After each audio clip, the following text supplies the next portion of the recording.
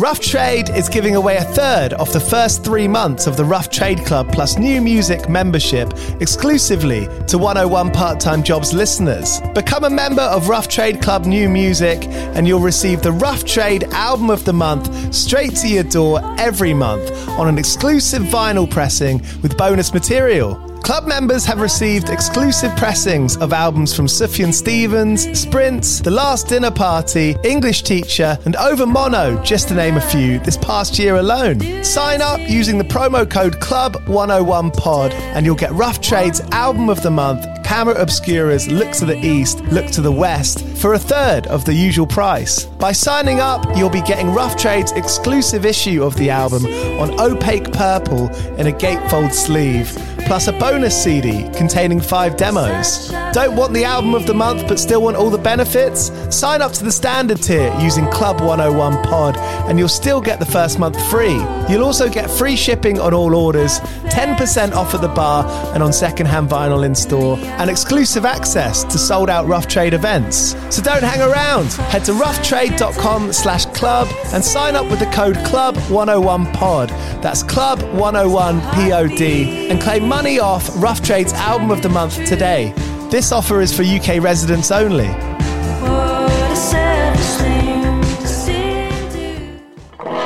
Do you play in bands? I did for the longest time. And I wish that I knew that DistroKid was a thing. I don't even think it existed back then. DistroKid makes music distribution fun and easy with unlimited uploads, and artists keep 100% of your royalties and earnings. 1 million plus artists rely on DistroKid to get their music on Spotify, Apple, YouTube, TikTok, Tidal, Instagram, and all the major streaming services.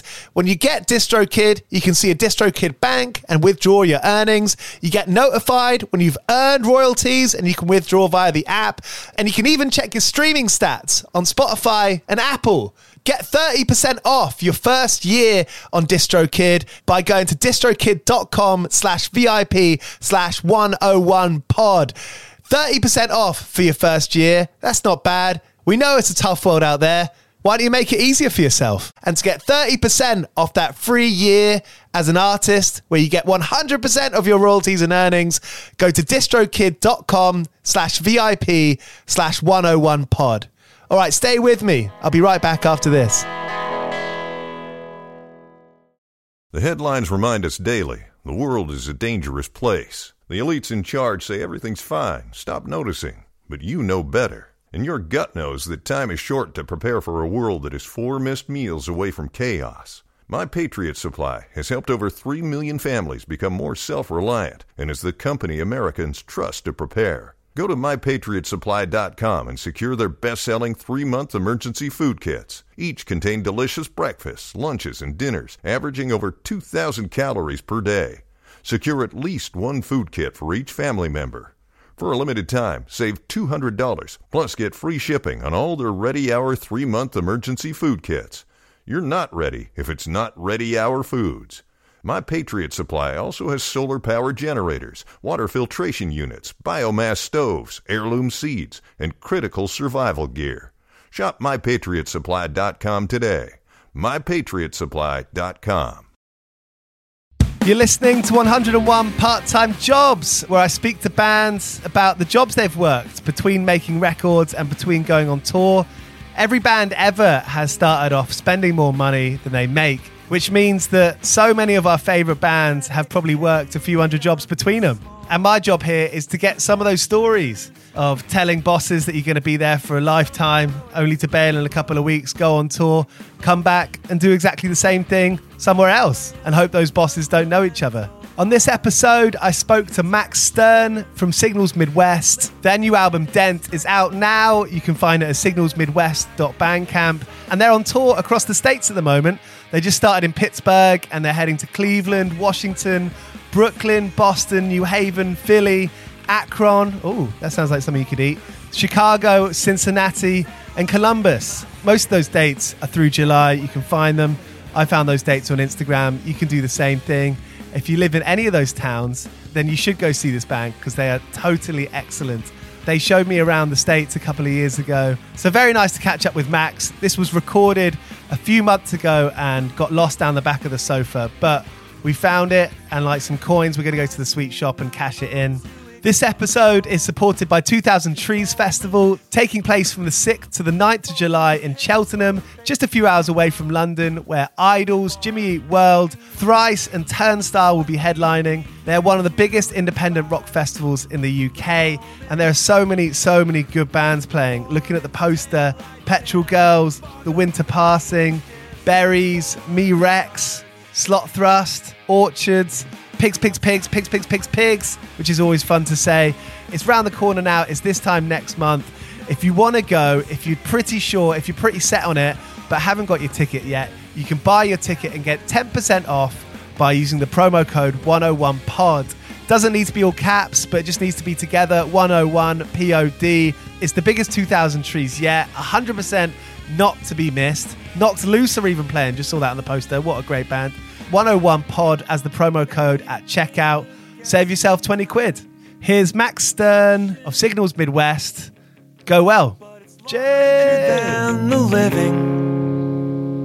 I wait here in gratitude. I know you as a illustrator / designer, and when you moved to Philadelphia a couple of years ago from Cleveland, Ohio, where you grew up, where your family is, I only presumed, music, but also, a close follow-up is got to be to do with your illustration work. Is that on the money? Yeah, I think it all kind of factors in. I don't know if I necessarily consider myself an illustrator in the same way that, I know people who you can be like, hey, can you draw like a dragon fighting a ninja on top of the Empire State Building? And they'll be like, yes, absolutely. And it'll look beautiful. Like, I don't know if I can do that, but I try to do more conceptual stuff and play with typography more and type and photo stuff. I really enjoy layout and doing stuff for websites and things like that. But I guess it's sort of beside the point.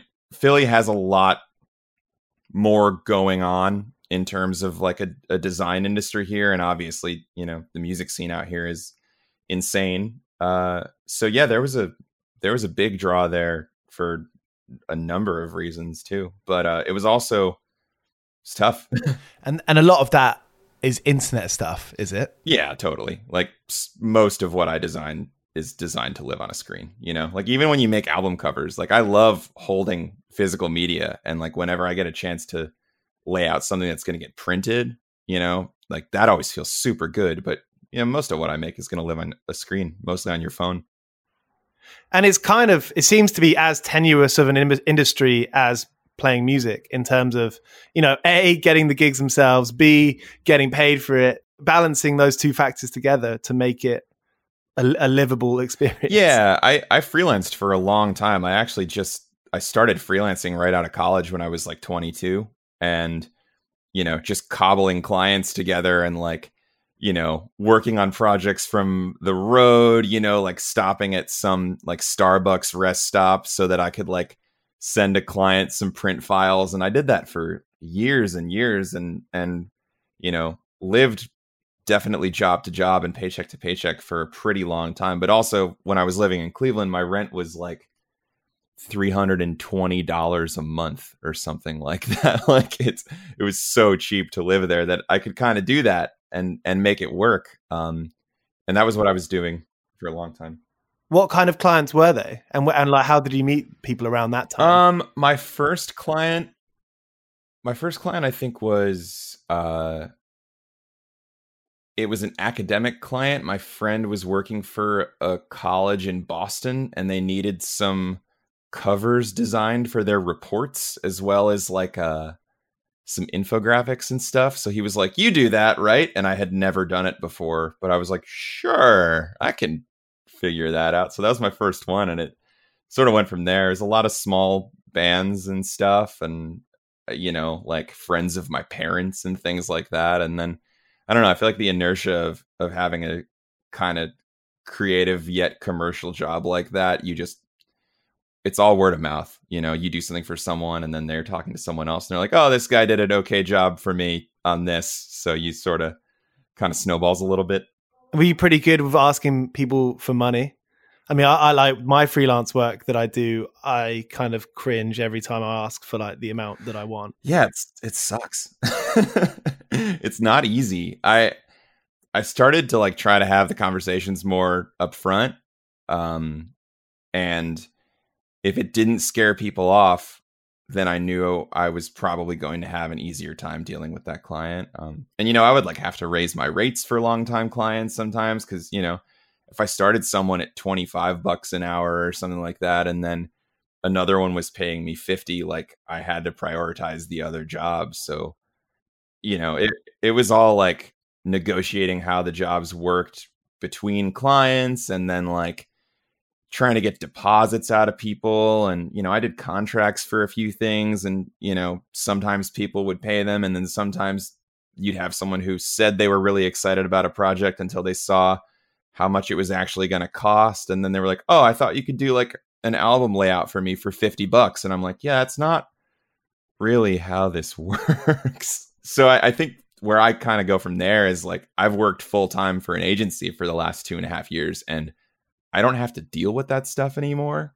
Like I just get assignments, I don't have to negotiate. Like I have a salary, which is an incredibly weird thing for me to have after, the better part of a decade scraping by and doing freelance work. So it's, and that it comes with its whole own set of problems, and you have to negotiate like, how to tour and how to do anything else that is creatively and personally rewarding. So yeah, it's always a balance, and it's never going to be a thing, I think, that you like find a good rhythm. Like it's always, okay, I have to negotiate this next part because I want to go do this tour, but I also want to be able to eat.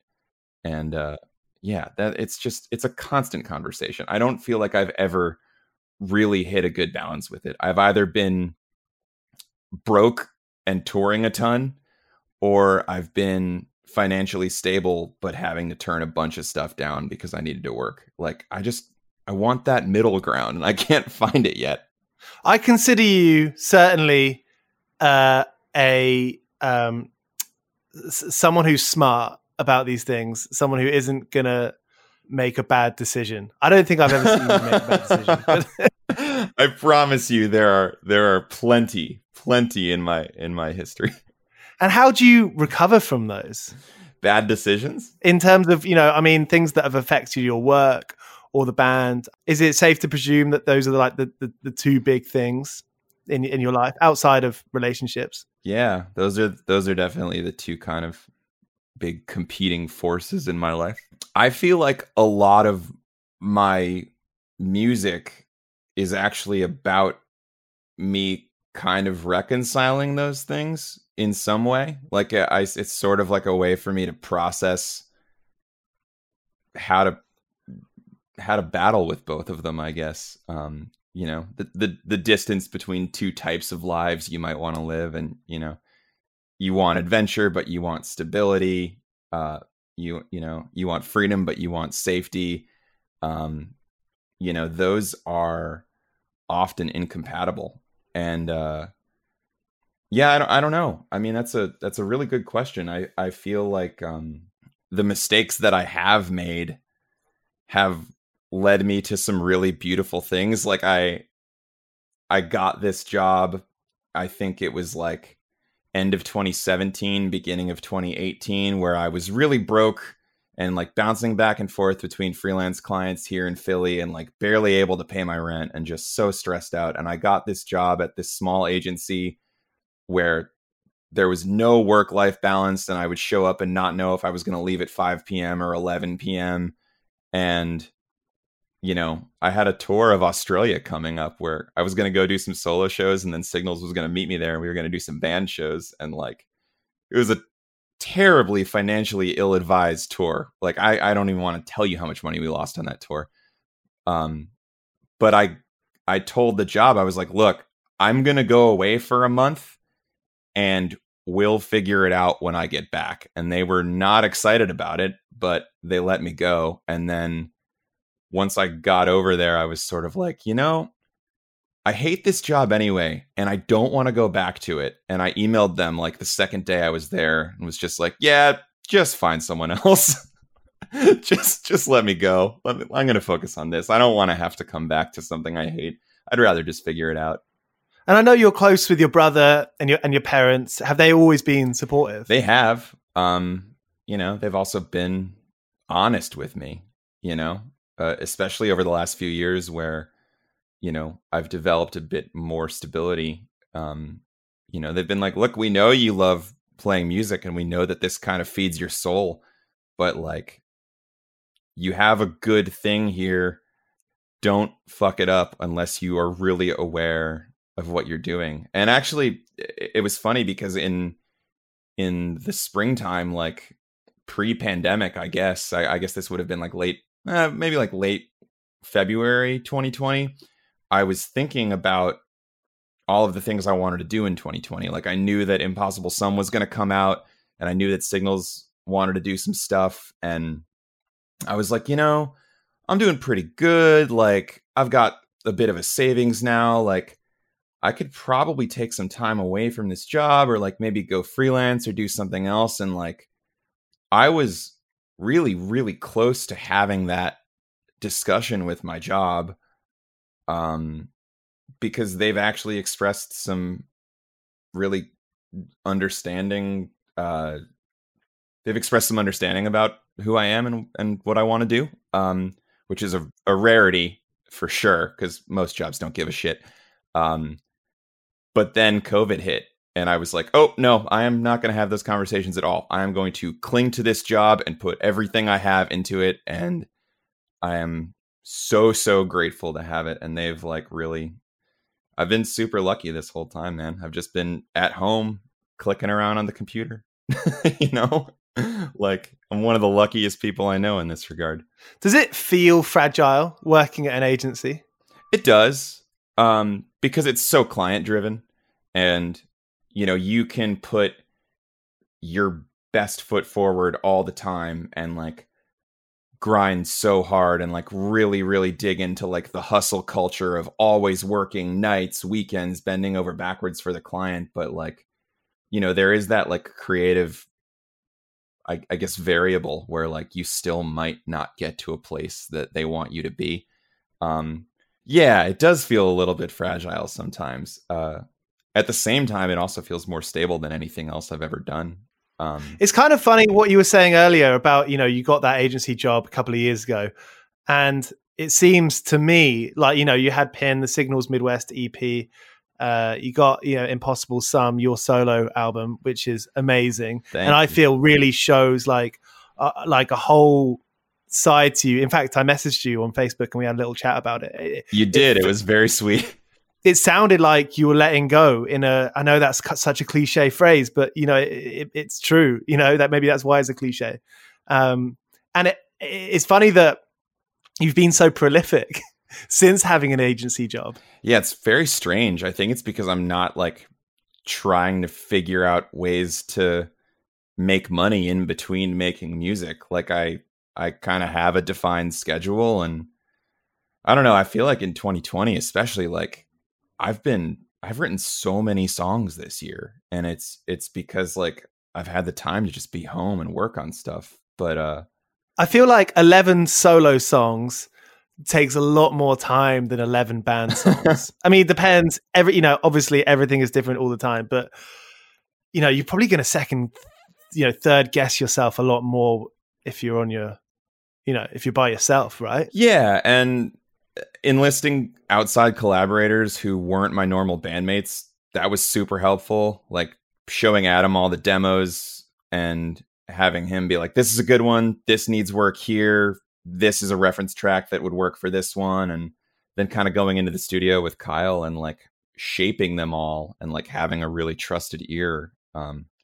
It just allowed me to rely on other people. And like I said, I was able to just focus on performing as best I could. And you know how it is with bands. Like I love my bandmates, like Steve, Ryan, Jeff, like they're my brothers at this point. Like I've been doing Signals my entire adult life. I'm 31 years old now. We started that band when I was 18. So like we work together. I know how we work together, but at the same time, when I write a song for Signals, I write it with them in mind. I write it knowing how they're going to respond to it. And, you know, I try to work in parts that I know they're going to like.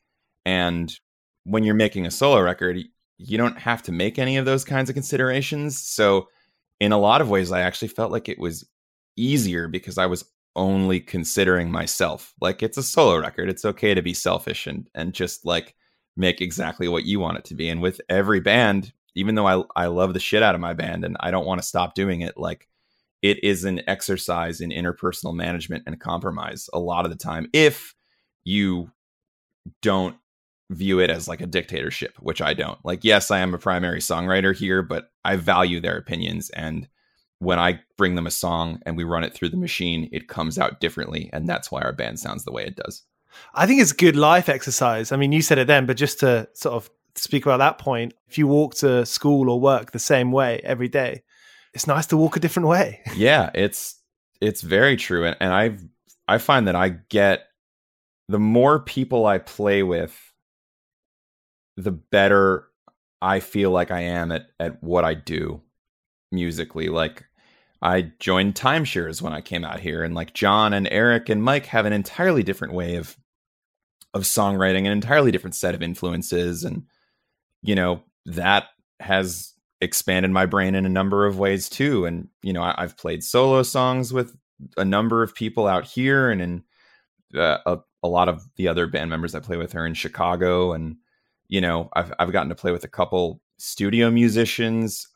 There's this lap steel player, Mike Brenner, who I've gotten to know, who has played on some of my favorite records of all time. Like, getting to know him and seeing how he operates, you know, I feel like I've just tried to be sort of a musical sponge over the last couple of years. And then every 6 months or a year, I kind of wring out my brain and I'm like, okay, this is what's been going on in there. This is what I've learned.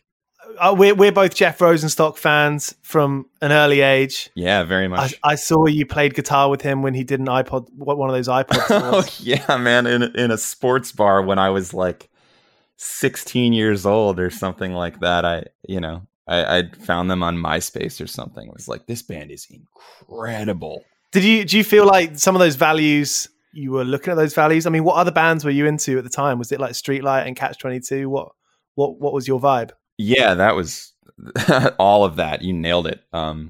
Yeah, I got really into ska super early on, and that was like, those are the first shows that I played. And then I started moving into like, I found Rancid, and then I found The Clash, and sort of started working into the kind of like mid 2000s Warp Tour world, and I found Bad Religion, and I found NoFX, and then I started digging a little deeper from there. Did any of those bands, any one of them, really stick out to you, or you know, grab you in a particular way? I would say, you know, the band that really changed my life is the Sidekicks. Hell yeah!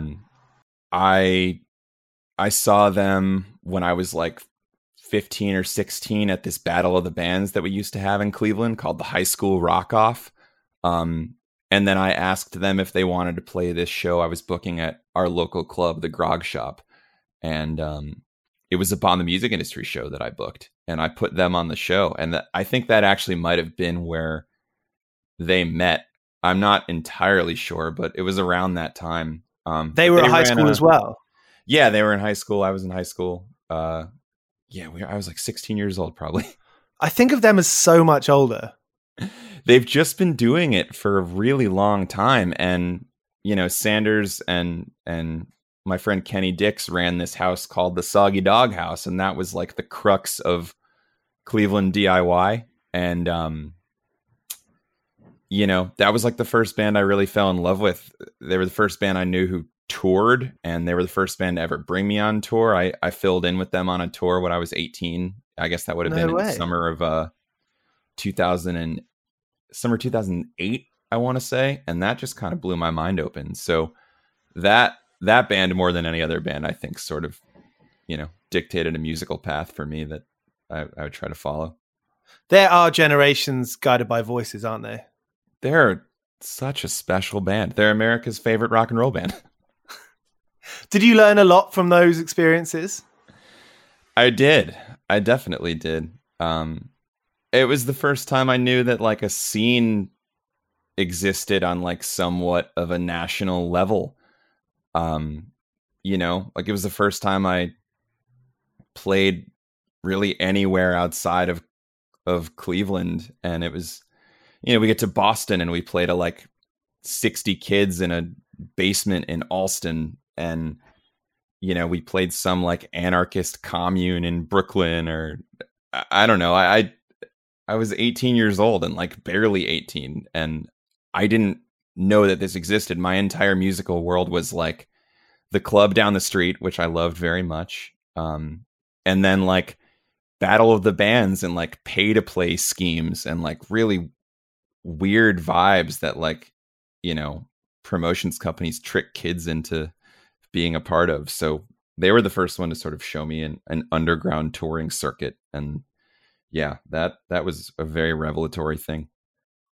And they're kind of an interesting, maybe I'm talking about probably the last couple of years more than that time, but they've kind of been on the fringes of the kind of booking agency managerial world, right? Yes, I think so. And that's not a world that I really know. And I feel like, and I might have talked to you about this before, but I feel, actually, this reminded me of a memory that I had when Signals toured with Cynics a couple of years ago. You know, I spent a while trying to get into that world, the world of agents and managers and things like that. And we had, you know, some small successes with it. We did a couple little support tours here and there. But I did find that striving to make those kind of connections really kind of cheapened what I enjoyed about doing music in the first place. And, you know, since I've sort of stopped, my enjoyment of this thing that we all do has skyrocketed. Like I like it so much more now than I did when I was like 26 and like freaking out in a van and like trying to email booking agents about why they should put us on a tour or something like that. I'm just like, fuck it. Let's just do it ourselves. But the memory that I sort of thought about prior to this conversation was when we took Cynics out on tour in, was it 2017? I want to say 2017. I don't know. Thank you very much for that though. It was so much fun, like and somewhere around there. And I just remember like you guys didn't really come over with any gear. Like you just kind of hopped in the van. You didn't really have like a travel plan or anything like that. You're just like, you know what? It's going to work out. It's going to be fun. And then I remember you were supposed to pick up merch from somewhere in Boston, I think. And we played the show, and then someone was like, oh, we didn't pick up the merch, did we? And then you were like, no, we didn't. No, let's just go hang with our friends. Let's not worry about it. You just didn't have any merch for the whole tour. And I was like, that's so great, because it was like a 5-second consideration. I was like, you know what? It doesn't matter. It's just supposed to be fun. It is so easy to freak yourself out. And I do think it is good to freak yourself out sometimes. Yeah. You don't learn anything if you don't freak yourself out. You have to get uncomfortable. We are both the people, and it's taken me a few years to actually be able to say this. I used to be embarrassed about it, but we were the doers in our band. We were the people that would pick up the phone or the emails. Yes, absolutely. Sometimes you feel like you owe it to yourself to freak out all the time. Yeah. I mean, I try to utilize that freak out energy as like fuel to get stuff done. Stress that's kind of useful. Eustress. I like that term. EUSTRESS. Is that, I've never heard that word before. Yeah. Google it, man. Yeah, it's very useful. I agree with that completely. And just trying to manage it a little better, because like I've literally had several nights in my life where I couldn't go to sleep because I was so anxious about what the band was gonna do. You know, like we were in the middle of planning something and I like couldn't go to bed that night for some reason. I'm like, this is not productive. Like, yeah. I got to figure out a way to rein this in a little. Yeah, for real. But that's hard to, especially once you get into the routine. Every band has a dynamic, right? It's like any group of friends has a dynamic. Every working, group of people who work together have a dynamic where we fulfill the roles we give ourselves in a way.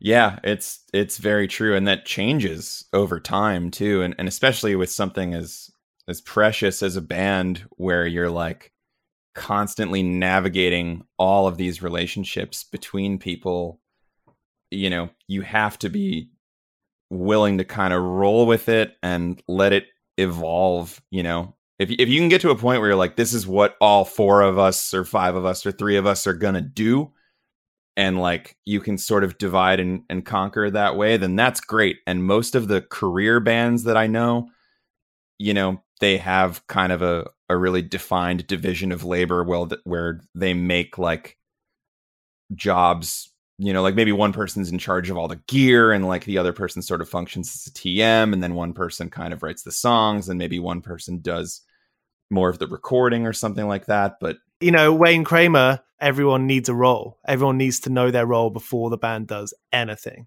And that is kind of harsh, but I think it probably works out better in the long run. It is hard. And bands exist in this weird sort of like liminal space where it's more than a hobby and it's less than a job. And anytime you try to explain that to anyone, they're like, what are you talking about? Like, what does that mean? What do you mean? Like, I actually have had to really kind of train myself to like not be as emotional when I talk about music to people who aren't in the music world. Like, there's a way I talk to people at work who know I'm in a band, like there's certain language that I use with them that I don't use with, even like saying the word like going to a show, people at work are like, oh, do you have a concert? Do you have a recital? Yes, I have a performance.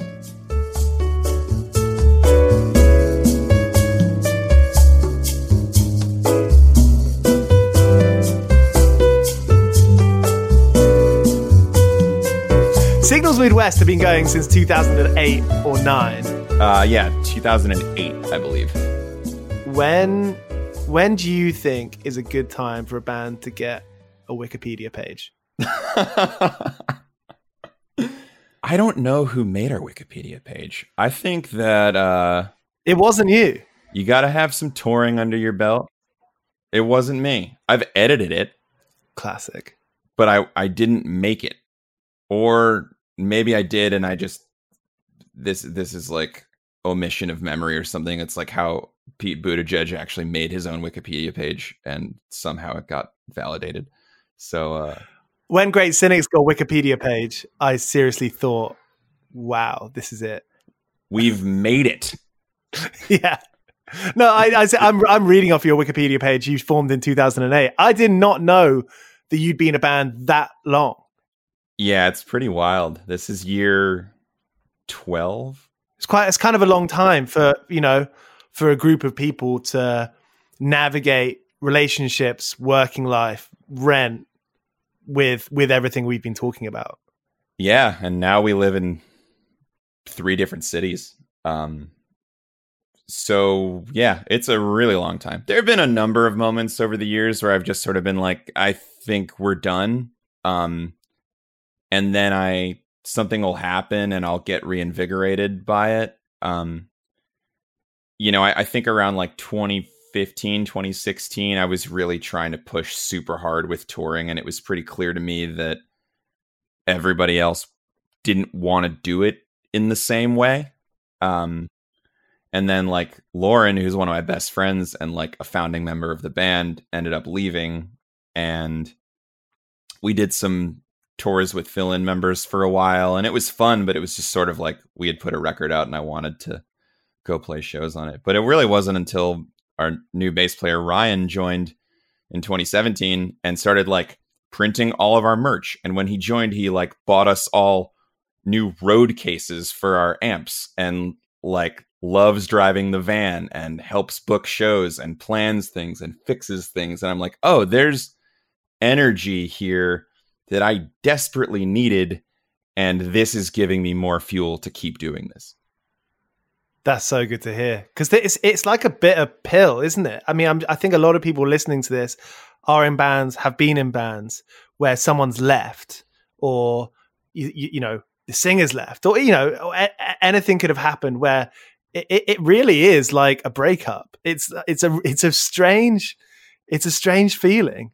Yeah, it's so heavy and so immersive, and something I keep coming back to is like just being a person in a band is like, it's just one of so many things you can be in the world. But like, you know, and it's a wonderful thing to be, and like it's given me, you know, a huge creative outlet and a sense of purpose and an identity and a million friends and, you know, all of this stuff. But it's like, you know, sometimes I get to the bigger questions of like, all right, well, yeah, that's cool and all, but like, who am I as a friend and a brother and a son, and you know, it's I go to the bigger questions sometimes. It's kind of cool though that you've been able to ultra focus on something, and that doesn't mean you're going to be doing it on anything else completely different anytime soon. But doesn't that give you a good feeling for the future? It does. It's knowing that you have the ability to be so disciplined in something that you like doing enough for you to have, you know, been 12 years down the line doing this thing with a bunch of records, loads of tours, loads of experiences that no one else has given you. You've given I mean, obviously you've worked with people and all these amazing promoters and people who have let you crash on their floor, but you know, there wasn't a teacher involved there. There wasn't a boss involved there. Yeah, that's very true. I'm super proud of what we've done. I feel like we exist in our own little world, and it works for us, where like we have people who like our band. You know, we can mostly break even on what we do now. We don't really exist in any sort of upper crust managerial booking agent world, but we're able to do pretty much everything I want to do, and it's pretty self-sufficient now. So this is kind of what I set out to do in the first place, and I haven't really had to acquiesce to anybody. So it feels like a win in a lot of regards. And I feel like just getting to that point over the last couple years and being like, look, like you're not getting, you know, direct support slots or anything like that, and you don't have a manager or an agent advocating for you, but like, how much fun do you have? Like, bands exist in a world where you just literally can't get enough, I feel like. Yeah. There's always a next step. And it's funny because so like the more stuff you do, the more cool stuff that you go, you know, the more you go above your own expectations, the more you want is often the case. Yeah. That's very, very true. I try to just be grateful for everything we've gotten to do, you know, like you got to train yourself, don't you, to do that? Yeah. And it's something that I feel like I've only really arrived at over the last couple years, because there were so many tours. Like, you know, we went to Europe when I was 24, and like I had a great time, but by the time we got, you know, halfway through the tour, I was like, all right, well, how do we come back in 6 months and make this better? It's just like, dude, you're in Germany with your best friends. You're drinking beer out of a giant boot and you're staring at a mountain. Like, shut up. Yeah. Just enjoy this for what it is. And the new news, the latest news is that you've gone to the Magpie Cage, which is Jay Robbins' studio. Yeah, that was awesome. We're going to go back in a couple months. Yeah, you're doing it in 2 parts, right? Yeah, just the nature of the way it works and people having leftover vacation time that they have to burn. It wasn't supposed to be like that, right? You said you were going to do an EP, and then it turned into him saying, do an album. Yeah, pretty much. Signals was supposed to come to the UK in April, and we were going to do a tour with Misfortune Cookie and play Manchester Punk Festival. And I was really excited about all of that. I've heard great things about the festival. You know, then COVID happened and we had to cancel everything. But what happened was we got our plane ticket money back. And like, that had just been $2,000 or $3,000 that had just been in our band fund that had been sitting there since the last tour, selling records and stuff. And, you know, it's not a ton of money, but it's enough to get you across the world for a week. So we got that money back, surprisingly, from the airline. And I was talking to my friend Gordon, and he was like, well, what are you going to do with the money? And I was like, I don't know, man. Like, we're a band. We're going to need it for shirts or something. I'll just hang on to it. Like, you know, it's not enough to like live off of, but we could make something with it. And he was like, yeah, why don't you like make music with it instead of just printing bullshit? And I was like, that's a good point. He said, go to a studio that, you know, records you like have been made at before. Like, go make something with J. Robbins or something. And I was like, oh, I get, yeah, well, we could, okay. And then I talked to the band. I was like, hey, my friend said we should go record with J. Robbins. And, you know, we love Promise Ring and Jets to Brazil and, you know, that entire league of bands. And I hit up Jay and he was into it. And from there, like, I didn't even have any songs yet. So we booked it in like June and our studio time was in November. So those 5 months in quarantine were spent like me just demoing songs in Logic and like making fake drums and like making playthrough videos for everybody. And like, and you're kind of fresh off making your own solo record. Yeah. It was like the next thing to dive into. I was actually kind of freaking out because I always sort of need a project to work on. And then this whole thing kind of materialized really quickly. And then I had something to work towards. And once I had the studio time booked, I was like, okay, I'm going to write for this. And we got like 5 or 6 songs done. We went in there and knocked them out and had a great time. And we had such a good time where I was like, you know, what if we just did this again and came back and made it an LP? So it's halfway done now. To me, Signals Midwest are quite, you know, you're clinically emotional, I guess I would say. I have been referred to as such, yes. I mean it, because there is something really like measured out about your band. You know, there's a lot of heart in there, but it is measured. Yeah, I mean, I always just think of us as a punk band, you know? Like I didn't really get into the emo bands that people said we sounded like until after we were already making records that they said we sounded like them. And I know that sounds like conceited or whatever, but when we formed, I just wanted it to be like a cathartic, fast band, like fucking Dillinger 4 or Lawrence Arms or something like that. Like the emo stuff came later. What I identify with that sort of emo world, you know, at least in bands that are a little bit more verbose, like Jets Brazil or something like that, is I really try to focus on the quality of songwriting and really, really dig into the lyrics and like make purposeful and evocative statements that aren't just like, I don't know, I don't want to do anything that has kind of been said or expressed before. You know, I like really getting into the details of shared human experience. And like, I think that stuff does carry an inherent emotion with it. So if that's what comes through, I think that's cool. Do you talk to the other members about this kinds of stuff? I do. Because sometimes it can be weirdly hard talking about.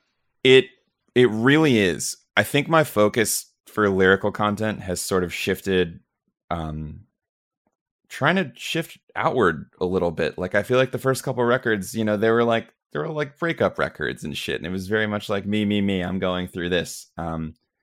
And with Pin, I really tried to take more of an outward look at like what it means to be a resident of a city and a country and like a contributing member of a community. And yeah, I talked to the band about that stuff. And actually the title track on Pin is all about a DIY house that our guitar player Jeff used to run in Cleveland called Dag House. And there was this game that we would always play on the back porch. It was just like a metal ring attached to a string, and you would toss the string and try to get it on a hook nailed into the wall. And I sang the line tossing rings on strings at nails in the backyard at practice. And I looked up and he was crying. And I was like, oh man, like I really got to this dude. And, you know, it was like a very validating thing. And I try to put things in the lyrics now that don't just speak for me, that they call out experiences that other members of the band had, and like we talk about it, and we really try to be really above board with what we're saying and what we're doing, and trying to make it purposeful. There's got to be something that comes with age. Yeah, I don't think I would have been capable of it, 6-7 years ago. Now it's much more about making something that's inherently ours versus something that's just mine. So there he was, Max Wellstern of Signals Midwest. Their new album, Dent, is out now. I highly recommend you go and listen to that now. I'm back later this week with an episode with Tom from Buzzard, Buzzard, Buzzard. Until then, here's Cocksparrow. I've been working all day for me mate on the side, running around like a blue-ass fly. I've been working all day for me mate. Every bleeding minute I've been on the go, up and down the ladder like a fiddler's elbow. I've been working all day for me mate. This is a Mighty Moon Media podcast.